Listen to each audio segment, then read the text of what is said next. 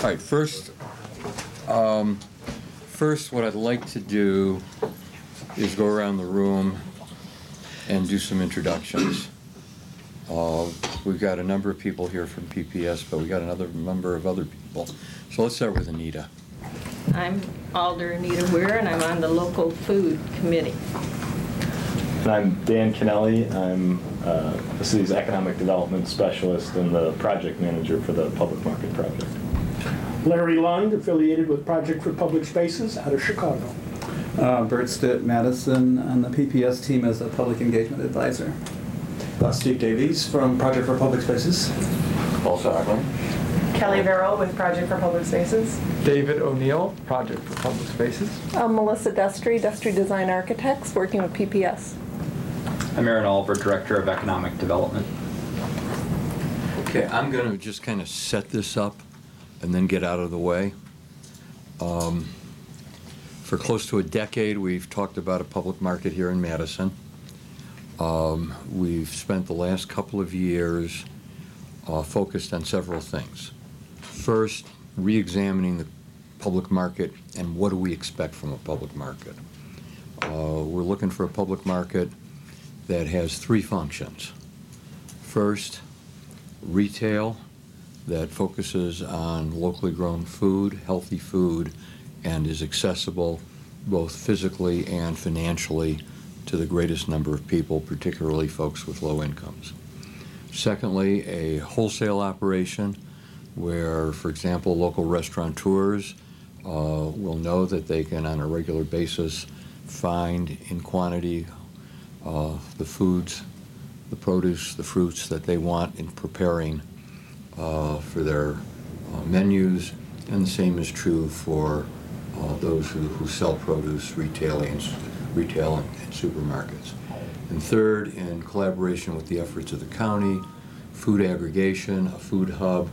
We're sitting here in the Mad Rep region, over half a dozen counties, one of the richest agricultural centers in the world, and we want to utilize this to regain our rightful place as a grower, preparer, exporter of food. To do this, we have to do something that economically fits for the people of the city, both in terms of their pocketbooks as well as for what the city can commit. We have to find a location. And if this is done right, we can also see this as an economic engine, which is going to, like so many other properly done public ventures in terms of infrastructure, provide tremendous private investment. We know of great instances, situations around the country where public markets have helped launched numerous entrepreneurial ventures in prepared foods and in terms of restaurant sales and the like. Simultaneous to all of this, we've obviously got our local food committee, which Alderwoman Weir made reference to as well as Dan. And so with that, Steve, you want to take over, and I'm going to get out of the way, and we'll have questions and discussions and whatever you guys want to do. You want to come over? Somebody get up close there.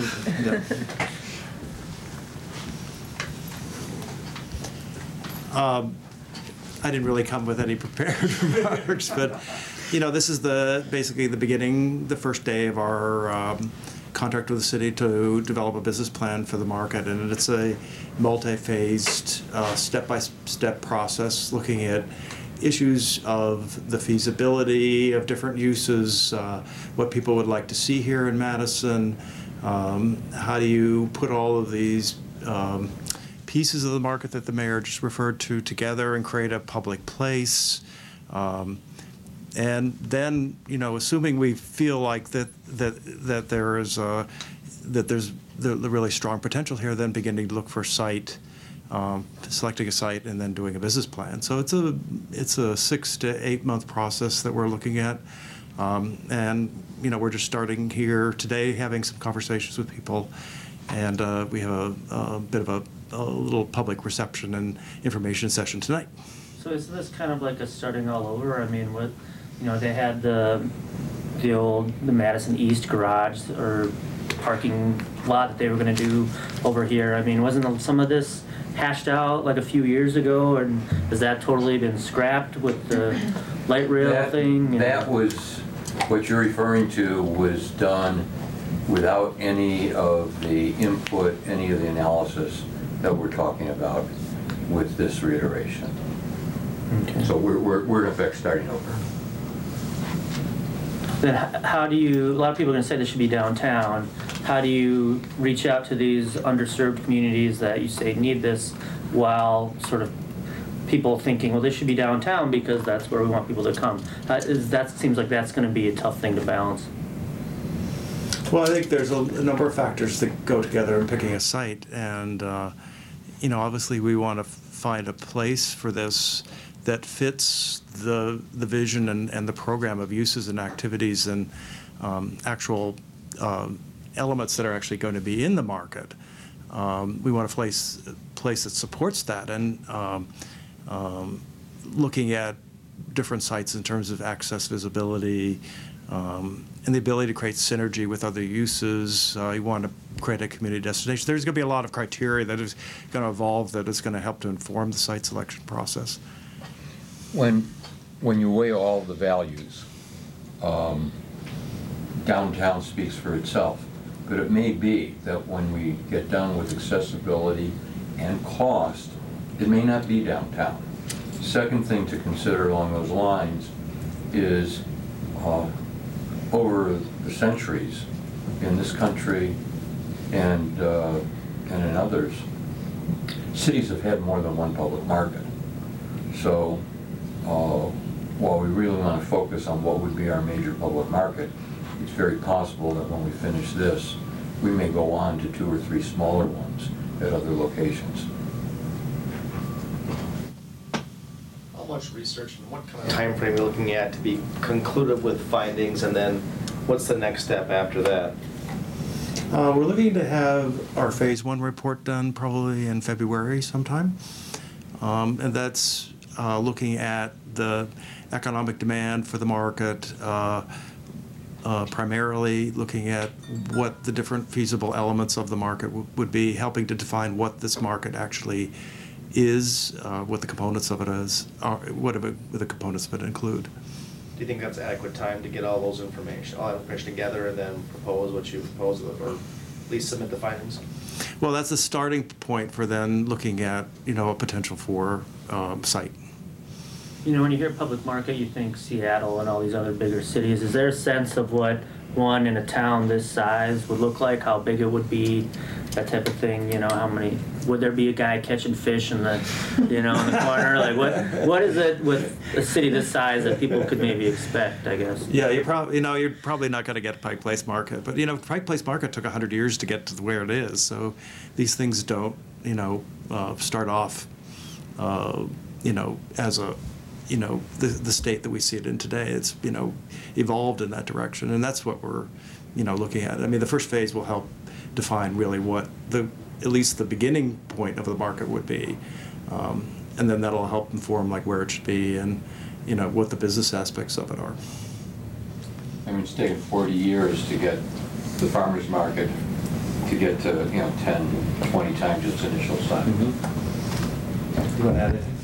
No, I would just say that already in our research in preparing to be here today, and then also in just even the few hours we've spent already today talking to a variety of different people, and again, I'm sure this evening is going to exponentially add on to that.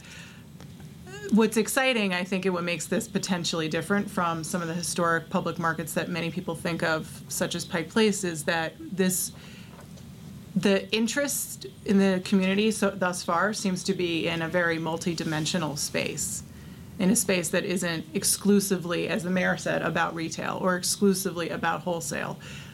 So we don't know yet what this is going to be, and we are looking forward to finding out what this is going to be. But I would say it probably isn't going to look necessarily like anything else you can think of when you think of a public market in the U.S. You know, at taxpayers' expense, I've traveled a good deal in the last couple of years, Dean, and I've seen about 15 public markets. They are as different as the cities and as the agricultural and food production systems are around them. There's some wonderful models out there that may not be appropriate for Madison.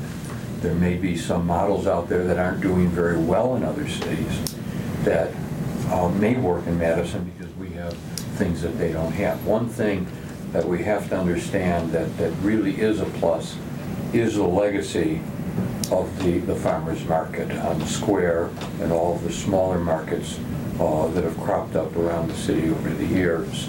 It's created a culture where people are used to this kind of shopping, they like it, and we think that an all year round facility is something that not just Madisonians, but Dane County and surrounding county residents would like, and we know that the farmers like it.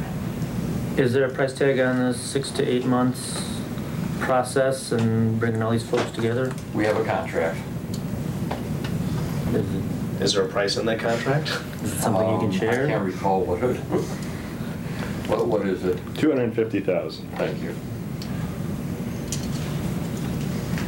Any concerns that you were talking about all these different facets going to this public market, that sometimes all these facets doesn't really cause a lot of focus and therefore they might die just because there's just too much out there and instead of just one focus on one certain aspect of a marketplace?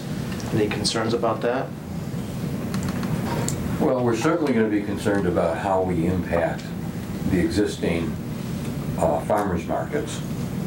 But then one of the things we've learned is that aggregation actually can be very beneficial in terms of increasing the purchasing resources. So that, as we've learned, and a perfect example of this, by the way, are the food carts on State Street. Before the introduction of the food carts, there were many fewer restaurants on State Street, and the variety was pretty much limited to brats, burgers, and pizza. And now the introduction of food carts has resulted not only in big success for the food carts, but many more restaurants and much greater variety. With the success of a public market, if it goes into place, and excuse me, I'm not sure, I'm not fully aware of public markets and how this infrastructure works, but does the city see any profits from a public market where it can then help out, ease the burden off the tax base or something like that? No.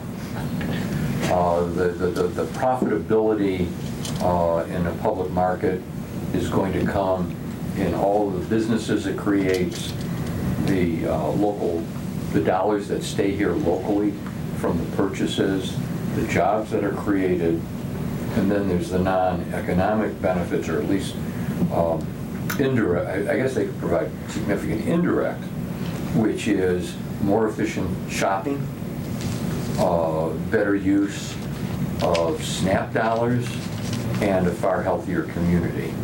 But would the city own the property and lease it out to these various interests? Is that typically how it works? Oh boy, that's why we got the experts.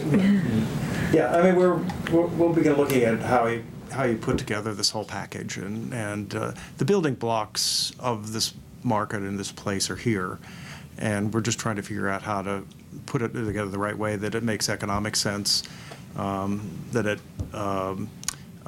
achieves this sort of synergy with the existing local food assets you have here in Madison and builds on what you have, and provides kind of a new economic dimension, not just for the neighborhood or the location where it's located, but to the broader regional economy. If all goes well, when will you be opening up the first shop? You tell us. I would say probably, if all goes well, 2017. 2017. Now, so, and the next question is, why 2017? I mean, how many, we're talking 3+ years out then. How long? We have to finish this study. I assume we'll have to acquire a site. And then, given that we're going to be dealing with food, that site is going to need infrastructure investment that is safe, that is healthy, that is clean, and meets all kinds of standards. I don't want to rush that, as much as I'd like to open tomorrow.